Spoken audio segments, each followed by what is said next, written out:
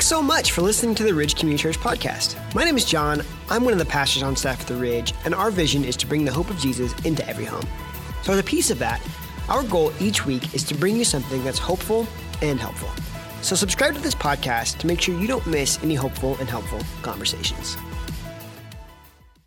Hey everyone, and thanks for listening to this episode of the Ridge Community Church podcast. If you find today's episode hopeful and helpful, then please follow or subscribe, and then rate and review so that more people can find the conversation. In today's episode, I want to share a conversation that I had with the Ridge Group's director, Joe McFadden. Over the last 6 months or so, we've walked through the first of the 4 stages that someone goes through on their way to make a decision to follow Jesus. Our goal has been to give you some helpful tools to be able to help your one, that person in your life that you are investing in to help them find Jesus. In this conversation, we talk about how to help walk someone through making a decision to follow Jesus, how to know if they're ready to make that decision, how to not be pushy, but still take action, and a lot more. This is my conversation with Joe. Well, hi, Joe. Thanks for coming on the podcast. Yeah. Thanks, John. So every time you and I have on a podcast together, inevitably you mention groups, right? Which I mean makes sense, right? Because you spent so much time thinking about that. So, you know, I'm gonna give you a chance to start off there, okay? Yep. What's maybe your favorite part about being in a small group?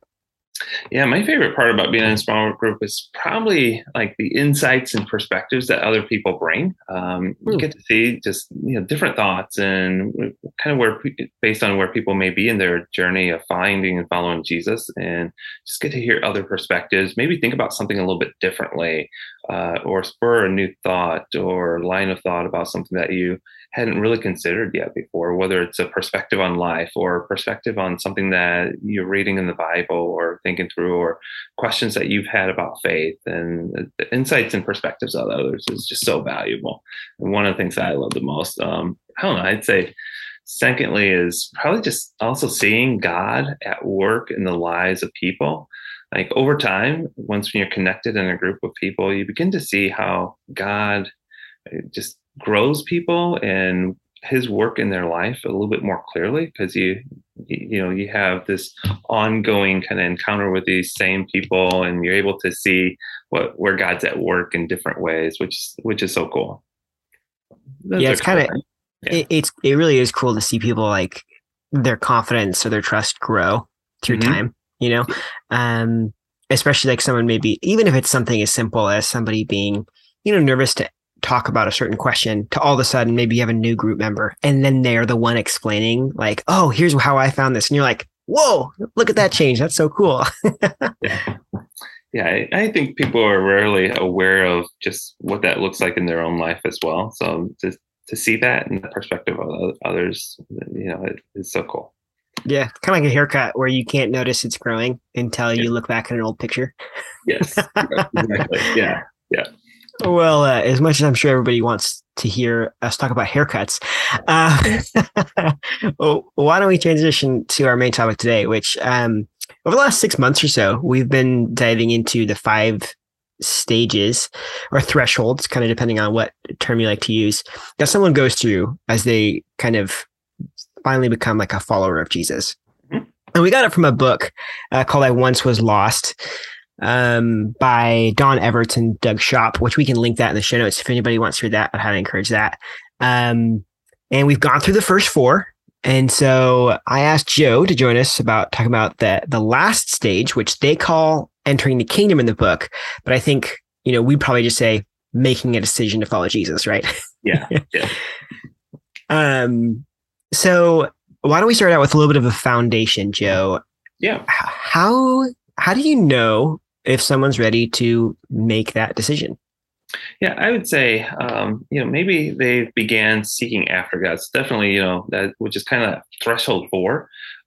They're leaning in, they're asking questions. They may even have some urgency to their questions. They're at a place where some of those questions are getting answered. And this is generally kind of some of the things that you're looking for. You don't want to wait till all of their questions are answered, because seeking after God has a season for many of it. And for many people, and it's sometimes often a really short season. So it requires us to pay attention to our one's posture, their curiosity in Jesus and interest in him, and look for where God is at work there. A great question that I like to ask is like, hey, if you could ask Jesus any question right now, what would it be? Or how is your view of Jesus changing? So someone approaching this fifth threshold has probably taken a step or a few steps forward. Maybe they joined you for an alpha course, or maybe they joined your Ridge group to learn more, or came and checked out some services with you at one of our campuses or online to learn about the hope that Jesus offers. Or maybe you began to show them some things from the Bible, what Jesus says, and they're beginning to see their need for Jesus. And that's important. So throughout the journey towards faith, it's helpful for us to model and openly talk about our own need for Jesus, to kind of point them toward it, because really it's tough to make a decision to follow Jesus until you begin to internalize that need for him. Those are some things that I would look for. I think you bring up a really good point where you're talking about how, well, one, this person, right? You spend a lot of time investing in them. And I think it's easy to have this mindset of like people exist in two places. Either they're not a follower of Jesus or they are. And we know it's a scale, right? And so we are assuming at this point, you're looking for somebody who's much further along in that scale, right? To have these conversations. And I love that you bring up that question. Can you say it again? The question of, would you ask Jesus? Yeah. If you could ask Jesus one question, what would it be? Or so when somebody responds, like, is there like, as somebody's answering that question, how would you know the difference between, okay, this person needs to be like maybe challenged a little bit versus you're like, okay, they're still maybe earlier on in their faith journey. Yeah. And one thing is, I want to point out a difference between like a threshold 2 and threshold 4. So threshold 2 is the curiosity, whereas a threshold 4 is seeking. When someone's seeking, there's a little bit more urgency to their questions. So they need to know because there's a personal implication to it. So the questions that they're asking are going to be more personal, less generalized. The threshold 2 is going to be more generalized. It's more about worldview. And threshold 4, they begin to internalize and personalize it and look at the cost of really following Jesus and the implications for their own life. And so the questions, so just asking that question is going to be huge. Hey, if you could ask Jesus one question, because if it's personal in nature, they are wrestling through a personal decision, and that which indicates they are at that threshold 4 and not just looking at the worldview component of it. That's really interesting. I don't think I've heard it described that way. I like the separator there. The like, hey, almost talking about other people versus talking about themselves. And that like, is this general concept true versus how does this truth about Jesus' forgiveness or the hope that he brings, how does it affect me personally? Right. Yeah. That's a main differentiator that's really helpful that you'll begin to see when you ask that question of people. Yeah. Well, and you had a second question. What was that? Yeah, the second question is, how is your view of Jesus changing? Because that could be insightful. If they've been really seeking after Jesus, their view should begin to change somewhat. Maybe they're not fully there yet. Right. They could make a statement like, he seems really interesting, or there's a lot that I like. So they're beginning to lean in more. You'll notice that in some of the statement. If they make a statement by asking these are diagnostic statements or questions that you can ask to just kind of determine, not necessarily, to push them forward as much as determine where they're at simply, and like, hey, are they here or are they here? So by asking that question, how's your view of change, Jesus changing, you begin to see just kind of exactly where they are in the thresholds, and if they might be closer to that line of faith, especially as their view of Jesus changes and it becomes more personal, and it becomes more of, okay, they are looking at this as an example to follow. They're looking at Jesus that way. I really like the idea of figuring out where they're at. And once again, not through like they're a project type of mindset, but that's like how best can I help them? How best can I serve and help them on their journey? Versus how can I give them what I think they need? Right. Yeah. But that does bring up a good, like a thought for me. I think you kind of, people sit on two sides of this spectrum. One where they're like, they constantly want to, ask the question and try to get them to make a decision. And the other side being like really tentative and nervous about being pushy or heavy-handed, whatever that phrasing or that right phrasing is. Mm-hmm. So how do you determine that balance between you want to be challenging because they're in this place where they can be challenged and probably should be, but not being pushy? Yeah. And that's, this, someone in this threshold, you don't want to be, like you said, you don't want to be pushy, but I like to use the phrase appropriately urgent, because someone that's seeking, they're only going to be seeking for so long. And if they are seeking and just watching from, to see, hey, who's Jesus? What is he about? Is this a step? Do I want to take a step forward in trusting Jesus? There's a season for that, and so you want to be somewhat appropriately urgent. And what that could look like is just really walking alongside of them, looking for God's work there, and maybe asking some questions. I like to use some different open-ended questions that could be helpful. Like, hey, you seem pretty interested in Jesus. Can we meet for coffee sometime and, just have a little bit more of a conversation around him? Or, hey, I'd love to tell you about how I started my journey as a follower of Jesus and see if there's any questions that you might have. Or, hey, is there anything standing in the way of you following Jesus today? Could be another question, especially if they're really close to that line of faith. Or just simply, hey, would you like to make a decision to follow Jesus? Yeah. A little bit more direct way of doing that. But you want some urgency to it, because what'll happen, and I see this, sometimes we like to be too low pressure. And, it's really thresholds 2 and 3 where it's, that's where you want to have the truly open-ended, pressure-free process. It is in that threshold 2 and 3, where someone is curious, where someone is wrestling through whether they're open to change. But in threshold 5, that's not helpful. In threshold 5, you need to be appropriately urgent and direct, because they're at the point where they're seeking, they have some answers to their questions, and now they need to be invited and welcomed. And if they don't feel invited and welcomed, they will often check out of the process and be like, okay, yeah, I checked out this Jesus thing, but I didn't feel like it was for me. I didn't feel welcomed, or, there'll be something that could be a barrier there. So being direct with an invitation and welcoming them into the process is appropriately urgent there. I like two parts to what you're saying there.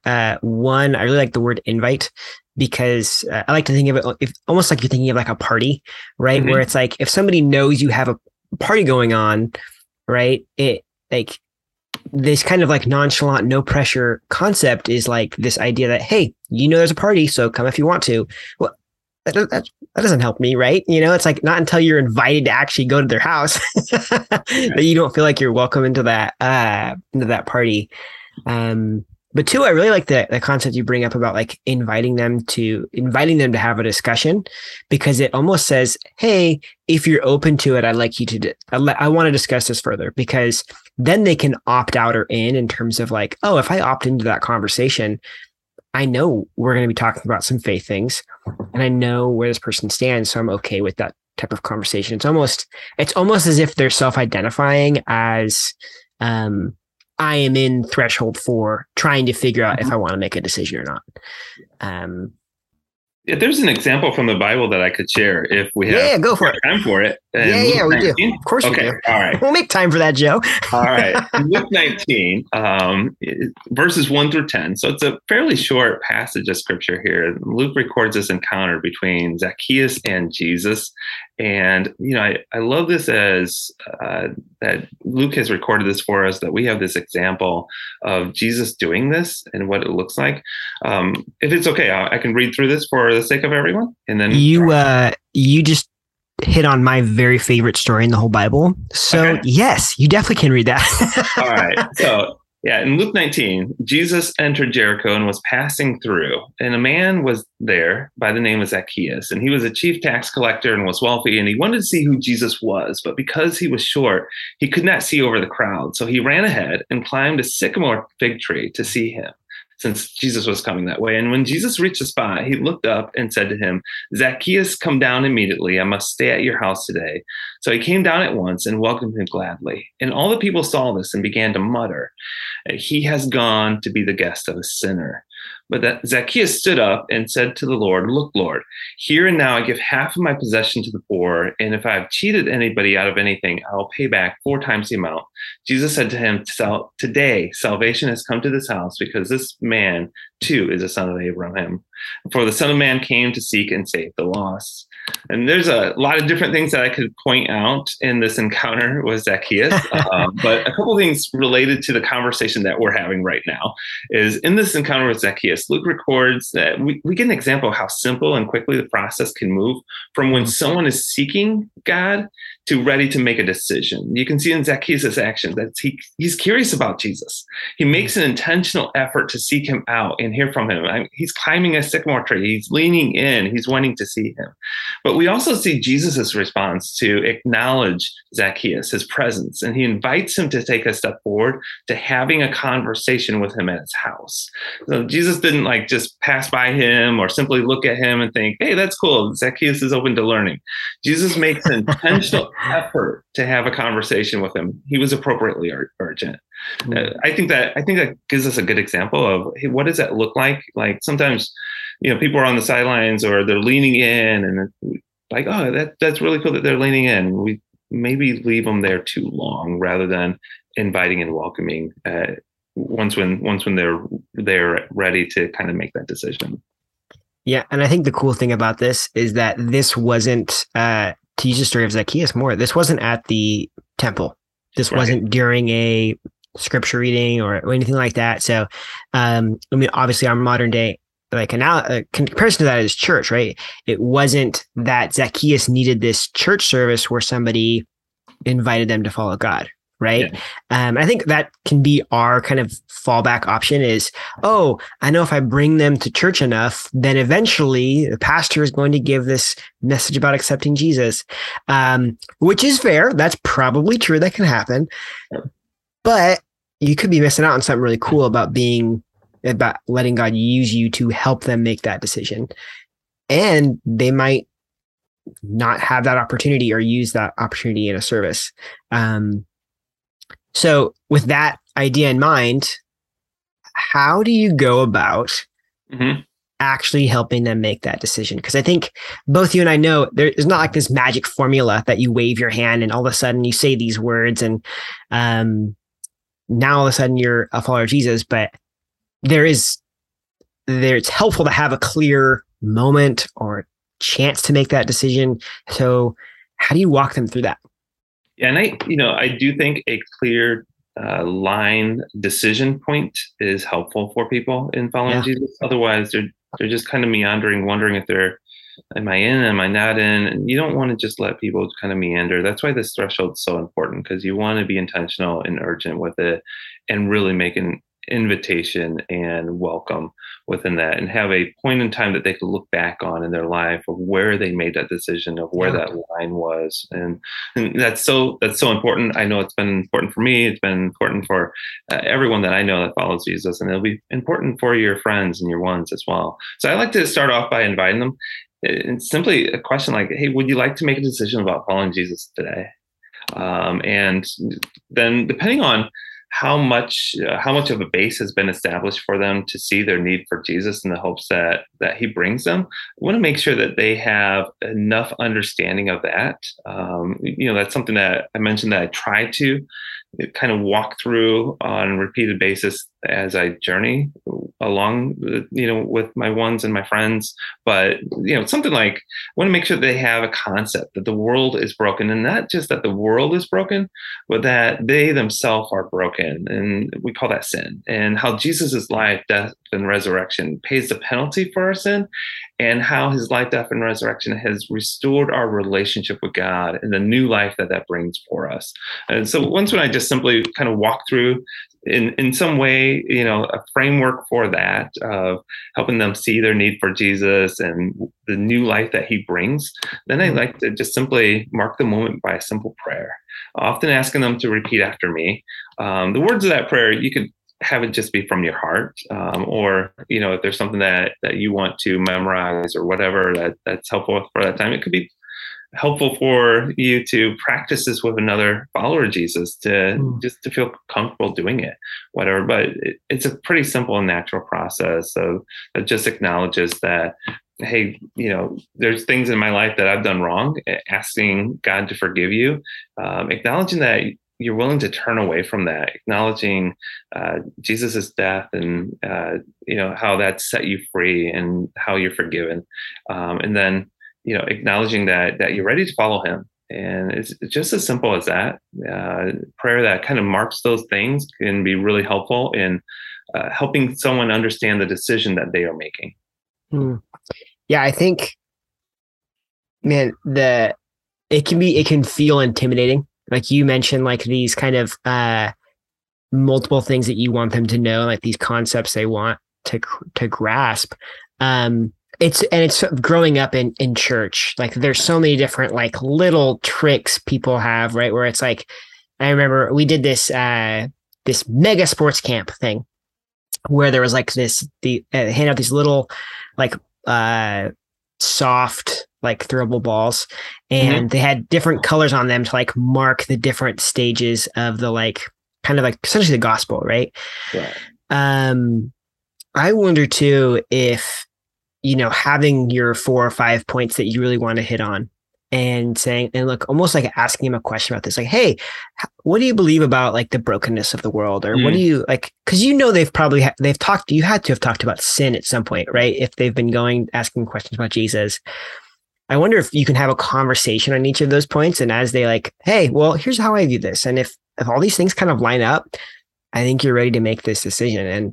And, I think what you're outlining, Joe, is really important because it changes from like it helps them have an accurate view of making that decision, right? It's not this like these bad mental assent, or it's not this like it's a big thing, and you want them to have at least enough foundation to have a real view of the decision that they're making.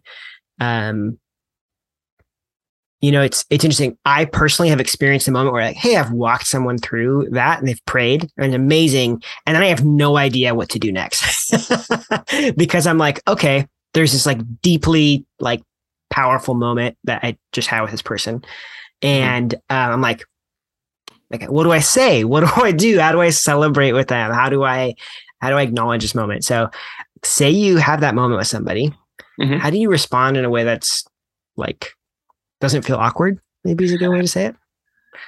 Yeah. And obviously you want to be excited for them.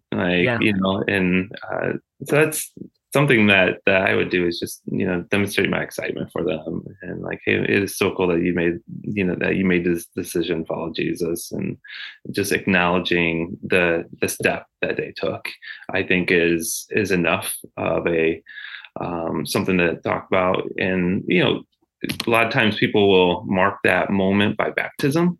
So it could be something, that you talk about or point them toward as a part of the celebration of celebrating the decision that they just made.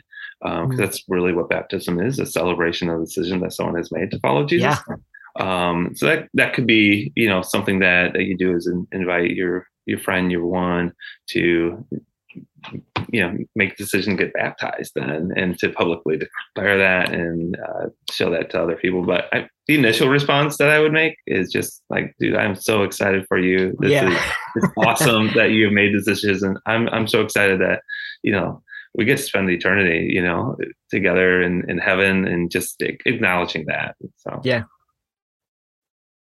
I think that's the celebration. I think that's so good. That's so key.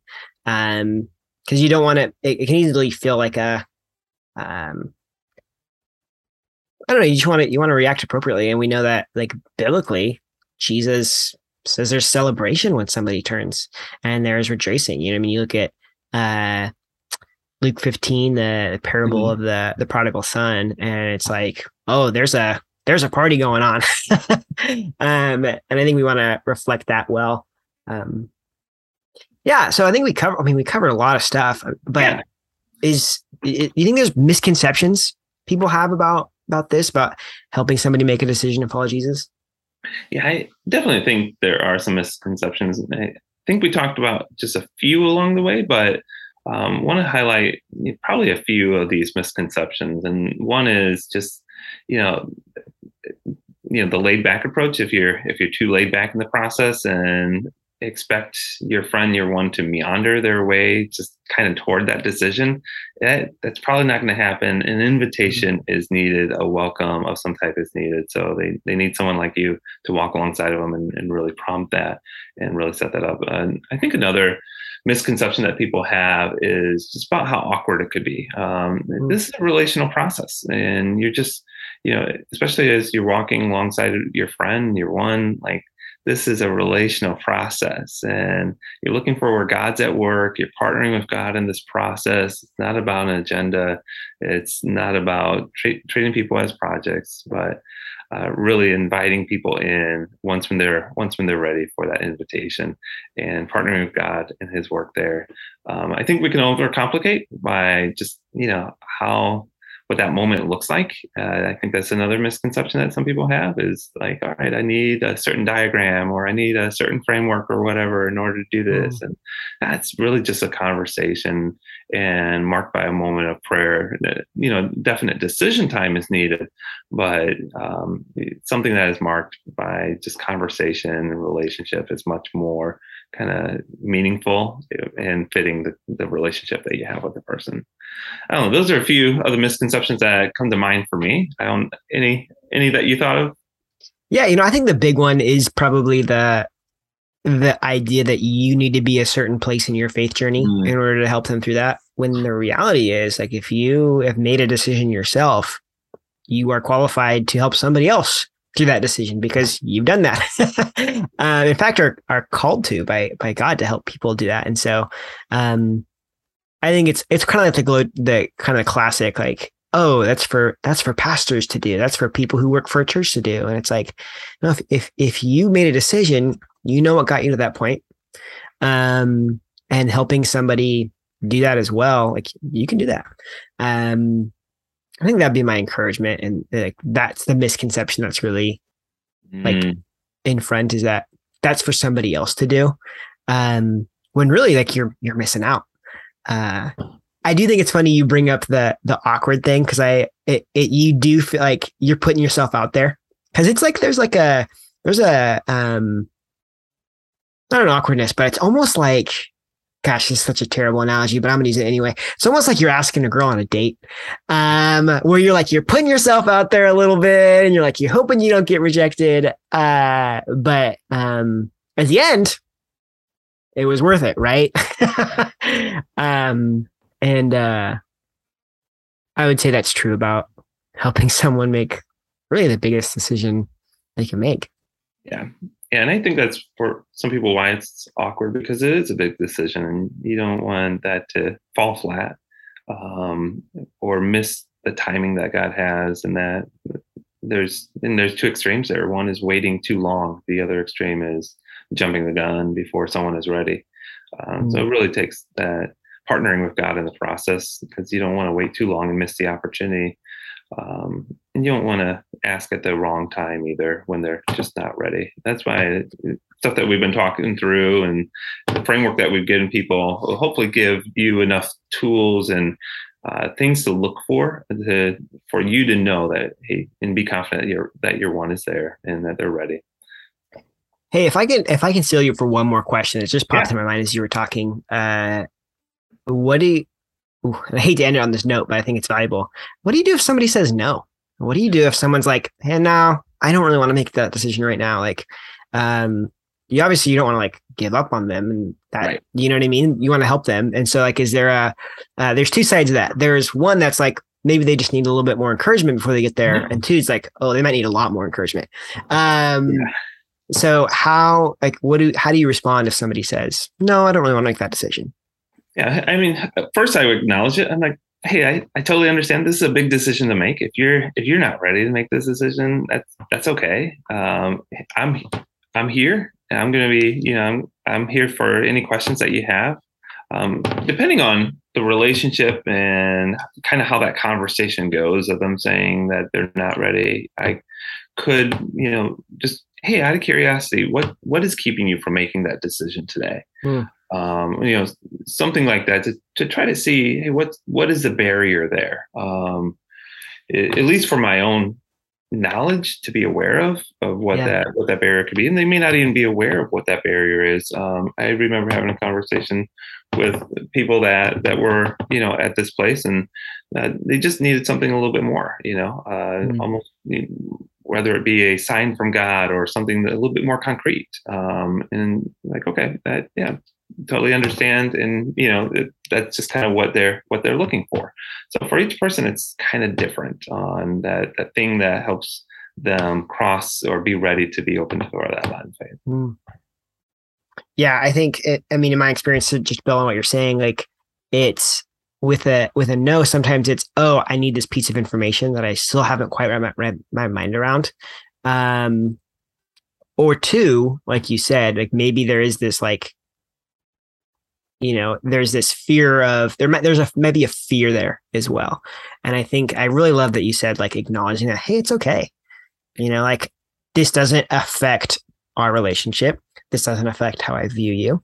You didn't just break something about our friendship. It's like, hey, I'm still here with you. And, we're just still going along. So. Yeah. Otherwise, you are treating people as projects if you just simply abandon them after that. It's like, no, that is okay. not, bye. Yeah. It's part of the relationship. So yeah. Continuing to invest, and even if they do make a decision to follow Jesus, that doesn't mean you're done either. There's still more. You want to help them, guide them into the decision that they just make, and taking some of those first steps, and then continued steps beyond that. So either way, you're still walking alongside of them, whether they say yes, whether they say no. You're still walking alongside of them because they're still your friend that you're still invested in. Mm. I think you just hit on another possible podcast topic. So well done there.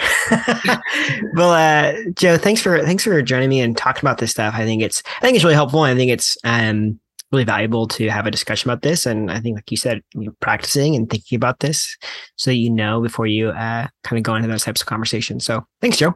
Yeah, very good. Thank you, Joe. Well, that was my conversation with Joe, and I have two takeaways for you all. The first is recognizing where your one is at by asking good questions. I love Joe's go-to question of, if you could ask Jesus one question, what would you ask him? The second takeaway is to be willing to invite your one to make a decision with you, and do that in a clear way, and don't just let them meander through that decision. Now, we'll have some more resources on all your one stuff in the description of the podcast episode. Thanks for listening to this episode of the Ridge Podcast, and make sure to subscribe and follow so that you don't miss any hopeful and helpful conversations.